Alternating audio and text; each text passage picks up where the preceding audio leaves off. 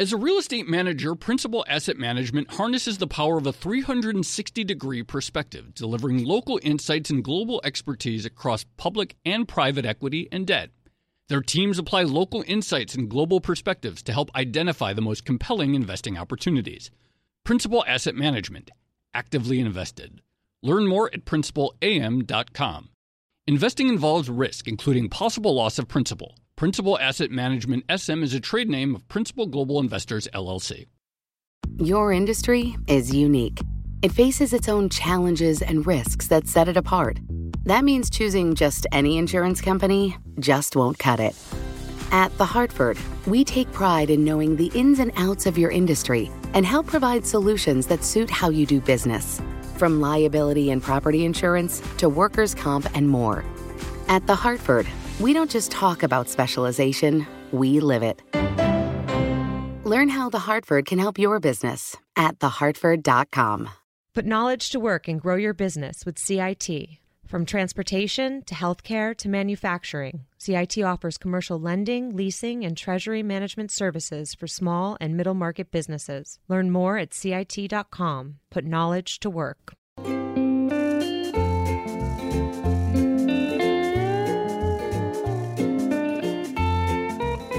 Hello and welcome to another edition of the Odd Lots podcast. I'm Joe Weisenthal, managing editor of Bloomberg Markets. And I'm Tracy Alloway, executive editor of Bloomberg Markets.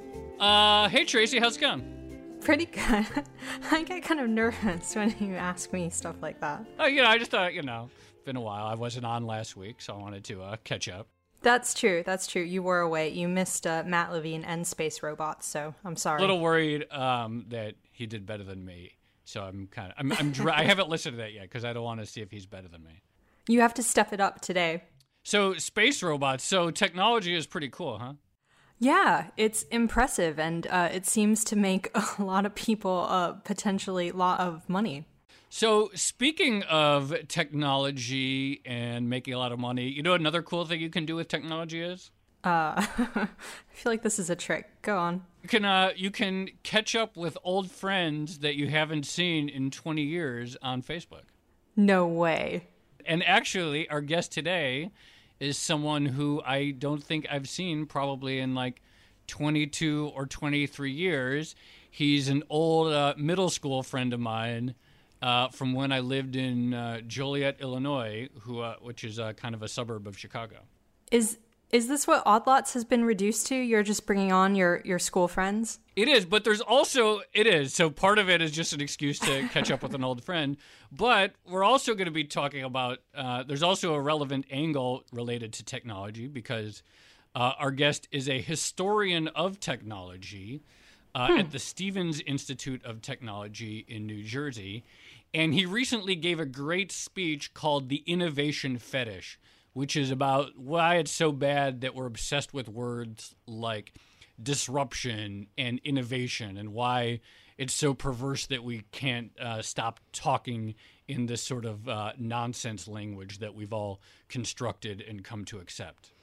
So those are words that we see on almost every technology press release that comes our way, right? We read them and see them unquestionably. Like no one ever talks about why are we talking about innovation so much, and are we really getting anywhere by hammering home the importance of innovation and disruption and entrepreneurship and all these things that we've just sort of taken for granted are good, and maybe there is a dark side to our endless focus on this language of technology. Ooh, I like this. I like where this is going. All right, you might be forgiven for bringing your friends on. My intro wasn't totally contrived. So with us is Lee Vinsel. He's a professor, as I mentioned, at the Stevens Institute of Technology. Lee, it's great to see you, and thanks for joining us. Thanks for having me here. So your talk, The Innovation Fetish, and your work focused on all these buzzwords that we just mentioned. So tell us about your work and why is it important to focus on the language, focus on these words? Right. So I'm a historian of technology. My first book I just wrote is on the history of auto regulation in the United States. But for this project, what I've been looking at is tracking word usage over time. And one surprising fact you find is that the term technological innovation only comes into use in about the 1960s, which ironically, if you read economists and economic historians like Robert Gordon, is about the time that really deep and meaningful technological innovation, revolutionary innovation, kind of came to an end in the United States, right?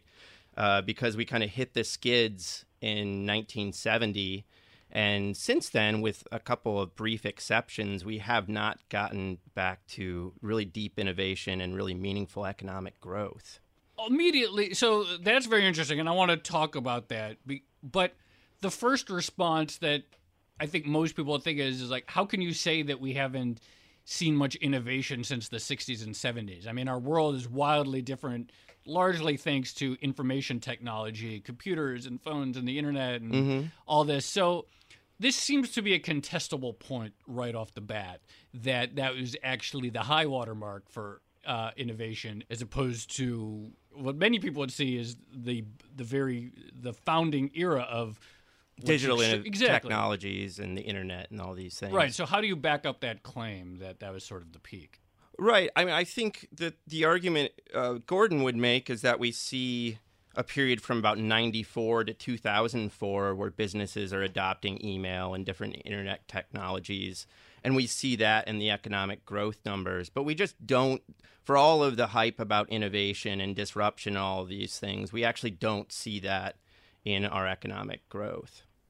So in the 1960s, did people suddenly start talking about technological innovation, or was it a gradual change, or how did it come about and why?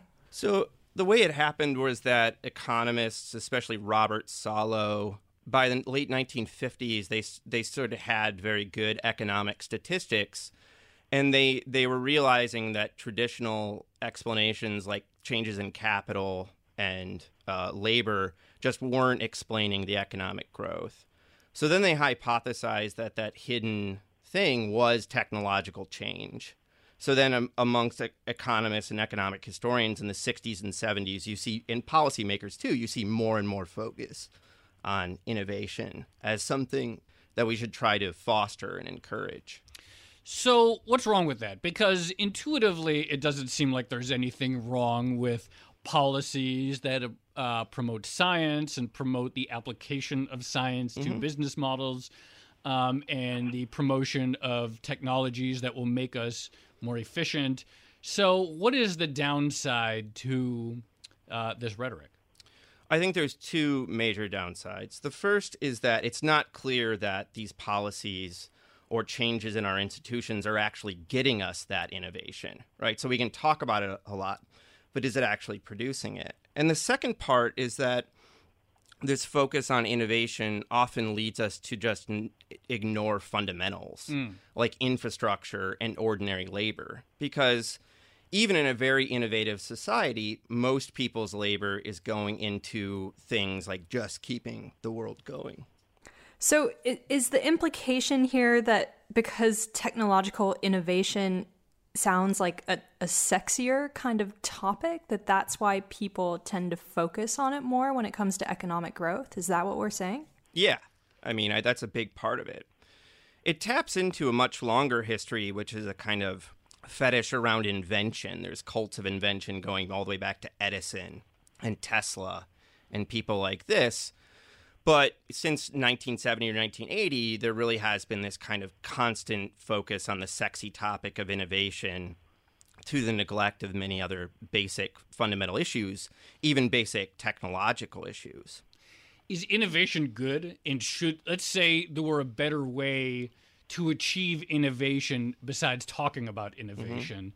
In your view, is that worth pursuing? Is the issue, like what I'm trying to get at, is the issue with the language itself counterproductive, or is there something more fundamental? Could we have higher rates of productivity and innovation by thinking about it in some different way? Right. I think that there are smarter ways to do innovation policy. And I think that in general, innovation is often good. So if we can find those ways to do those things, we should. But the second part then is that there's a lot of things that we neglect when we just focus on innovation.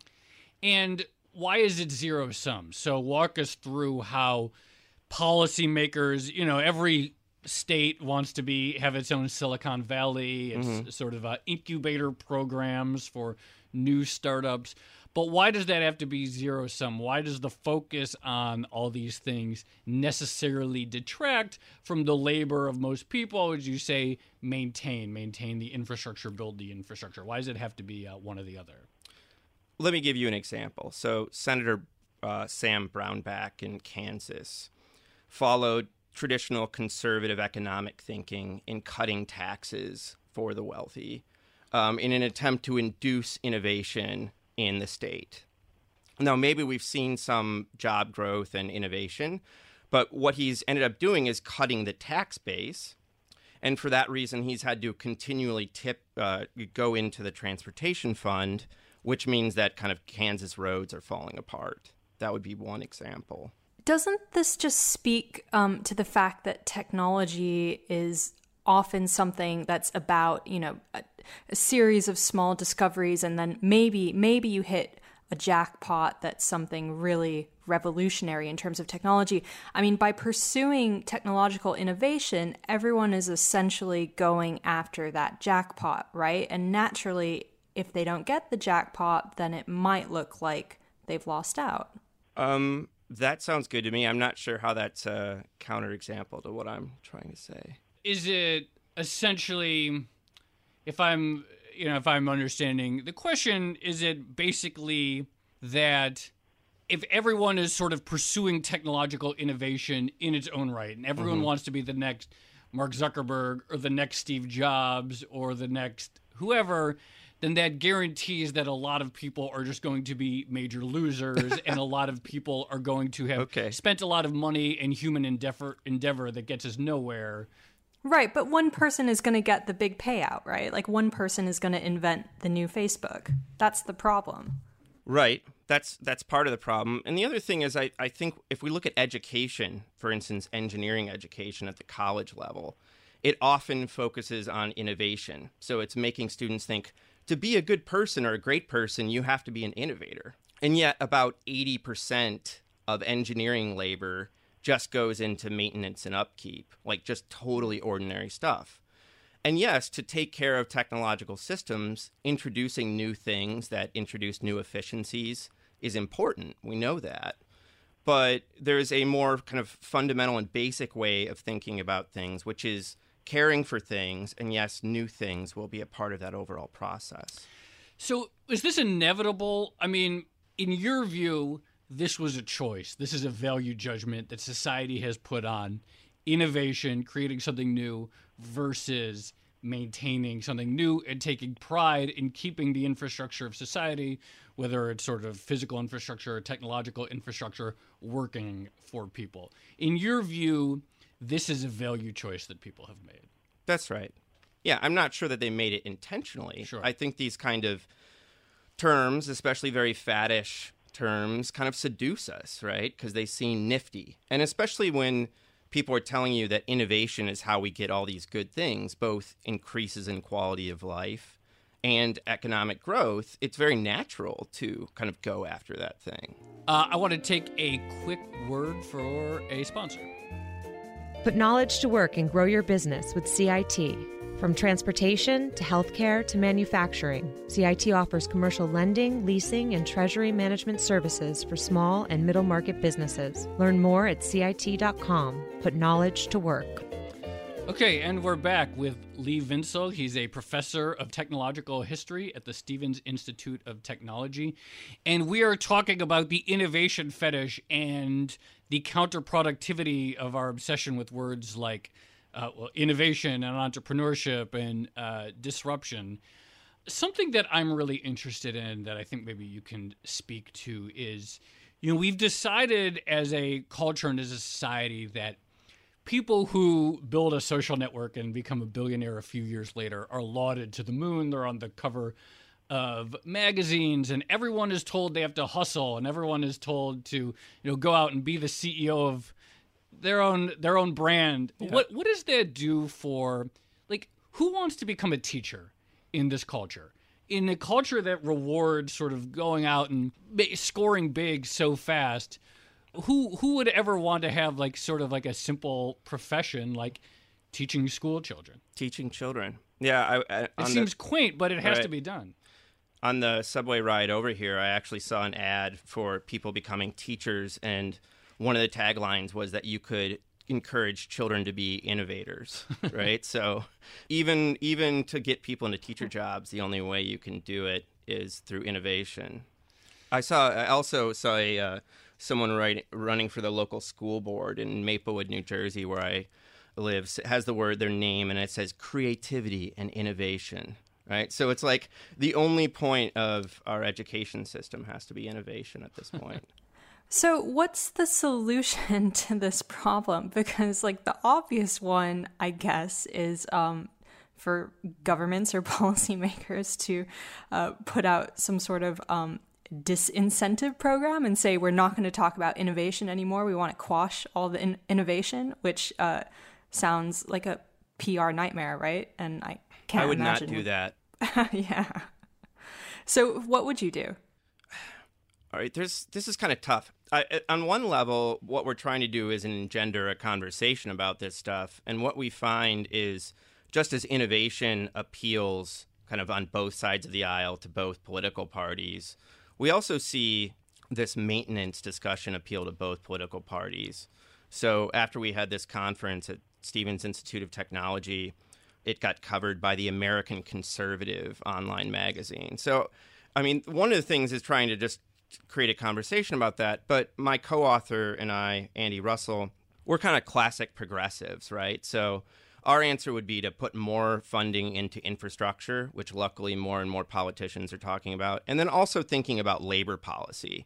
So how can we encourage people to be teachers when teaching jobs in the United States pay so poorly, for instance? So sort of a spend more on it. Spend more. Yeah, spend more. Tax people and spend more, yeah.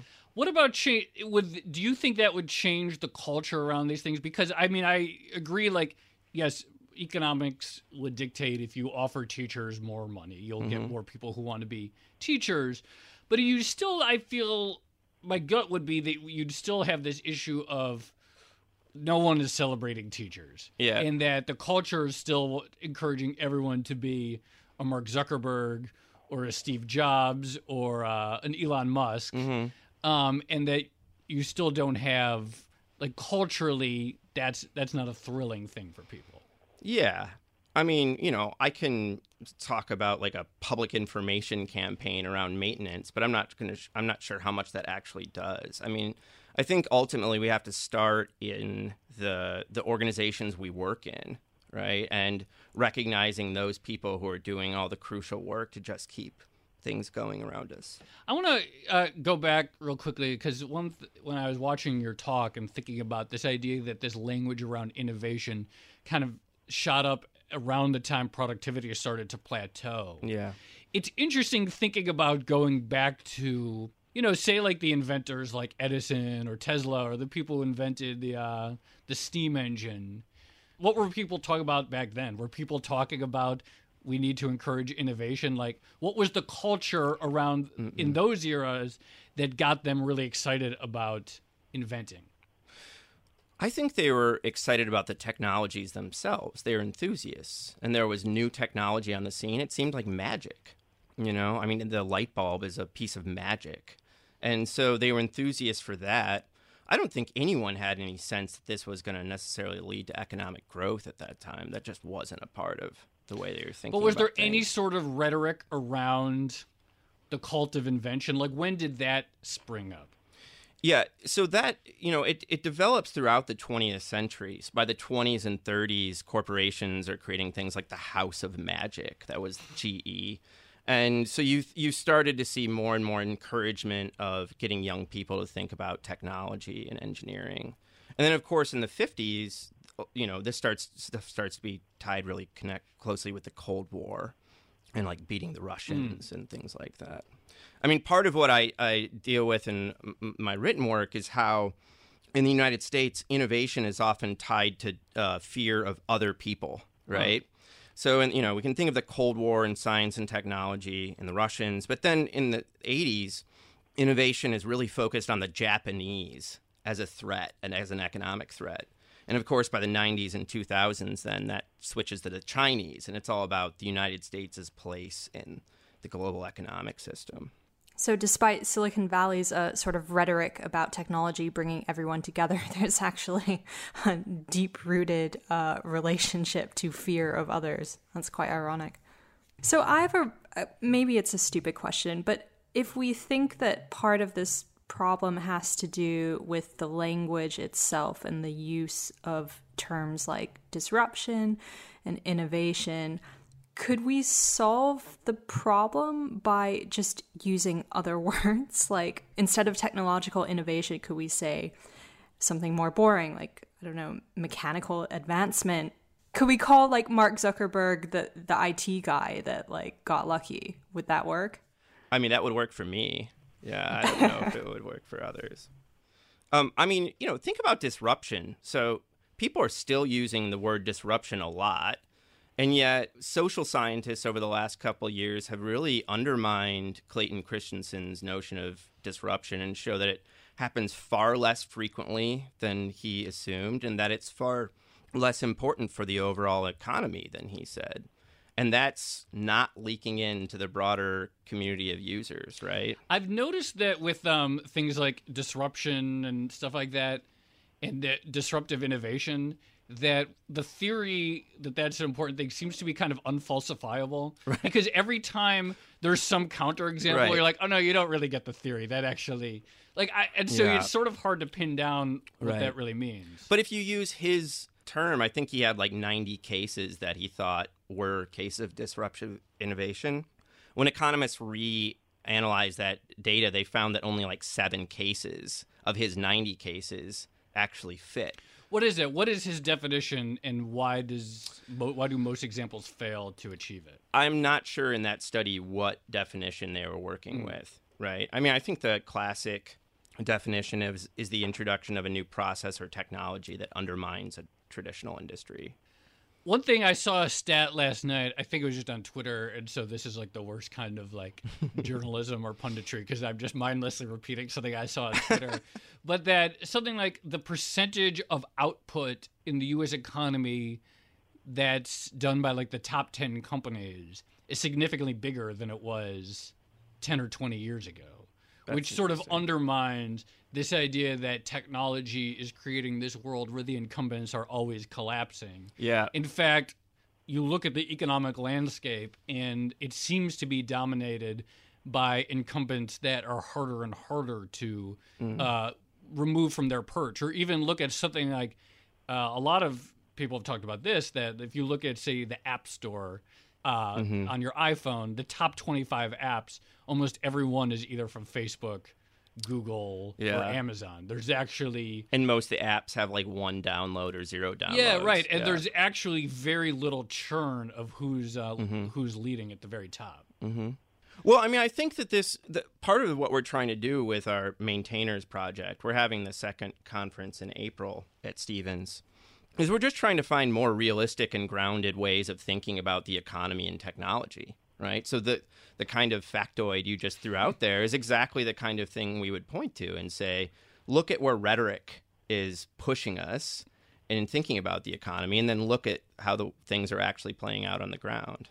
So in conclusion, let's talk about some goals. I mean, you mentioned that, like exploring the gap between our rhetoric and what's actually happening. But what are a few things that you'd like everyone to be thinking about and going forward with this discussion? Because I think, this is so novel, this idea to question the cult of this, that at this point, you just want to have the discussion about it. Yeah. But what are some big things that you'd really like people to be thinking about specifically to reground the discussion in a more productive way? Right. I mean, I think the goal is to get people to think about what technology is and what it's doing in their lives. So most of the technologies around us are very old. You can think of like box fans, which have been around for a century and haven't changed. I assembled a fan the other day, and I was pretty proud of myself because I'm not much of an assembler, but I actually was able. So I just wanted to get that in there for the record. So I think it's about thinking about technology in a grounded way, reminding ourselves what it is, and then reminding ourselves that what most people do in our society is just keep this world going. Feeding ourselves, feeding each other, making sure things don't fall down on us. And yes, innovation is important for the technological world around us, but it doesn't play as big of a role as kind of hype mongers want us to believe. Well, Lee Vinsel, professor at the Stevens Institute of Technology, thank you very much for coming in. Thank you for having me. Looking forward to your conferences coming up next spring. Yeah, that's right. What's it called? The Maintainers 2. Great. Well, we'll check it out, and maybe I'll come down for it. That sounds fun. I'll send someone down, and again, thank you very much for coming in. Thank you very much for having me.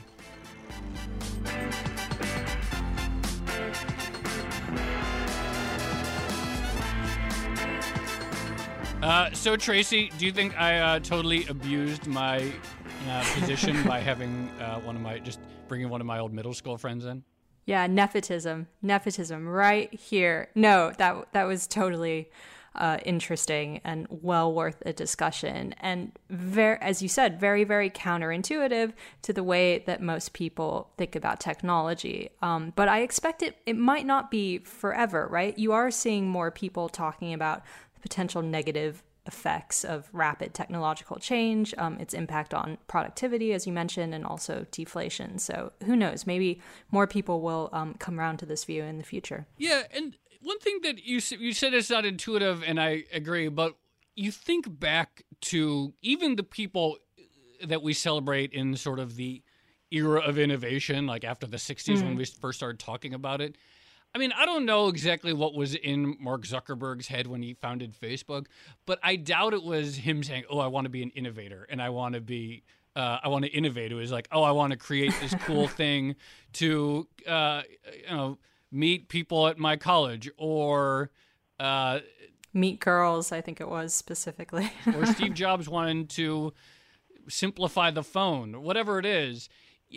None of these people that we revere as great innovators probably were really excited about innovation itself as a end. They were excited about some project they were working on, and they were not the product of, I want to be an innovator. I totally agree with that. But do you think, were they excited about being maintainers, to use Lee's word? I don't think that was it either. I think we have to find culturally maybe a middle ground between innovation and maintenance. No, I think that's right. None of those folks seem like they wanted to be maintainers. But it would be nice, as you say, if we could have a world for both, where we celebrate the people who make inventions that change our lives and the sort of the energy that takes, while also recognizing that most of the good things we have in life are the product of people working tirelessly to maintain our systems in functioning order. I like that. That's well said. I mean, I will, just one last thing. I will say the next time we get a press release that contains both the words innovation and disruption, I'm going to email a link to this podcast. Well, on that note, this has been another edition of the Odd Lots podcast. I'm Joe Weisenthal. You can follow me on Twitter at The Stalwart. I'm Tracy Alloway. I'm on Twitter at Tracy Alloway. And you can follow Lee at STS_news. Thanks for listening.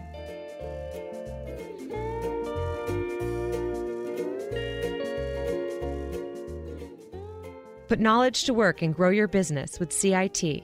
From transportation to healthcare to manufacturing, CIT offers commercial lending, leasing, and treasury management services for small and middle market businesses. Learn more at CIT.com. Put knowledge to work. Your industry is unique. It faces its own challenges and risks that set it apart. That means choosing just any insurance company just won't cut it. At The Hartford, we take pride in knowing the ins and outs of your industry and help provide solutions that suit how you do business. From liability and property insurance to workers' comp and more. At The Hartford, we don't just talk about specialization, we live it. Learn how The Hartford can help your business at thehartford.com.